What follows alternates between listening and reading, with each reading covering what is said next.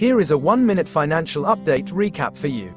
The Federal Reserve's monetary policy meeting. The Fed is expected to raise interest rates by 25 basis points next week, which could put downward pressure on stock prices. The release of economic data.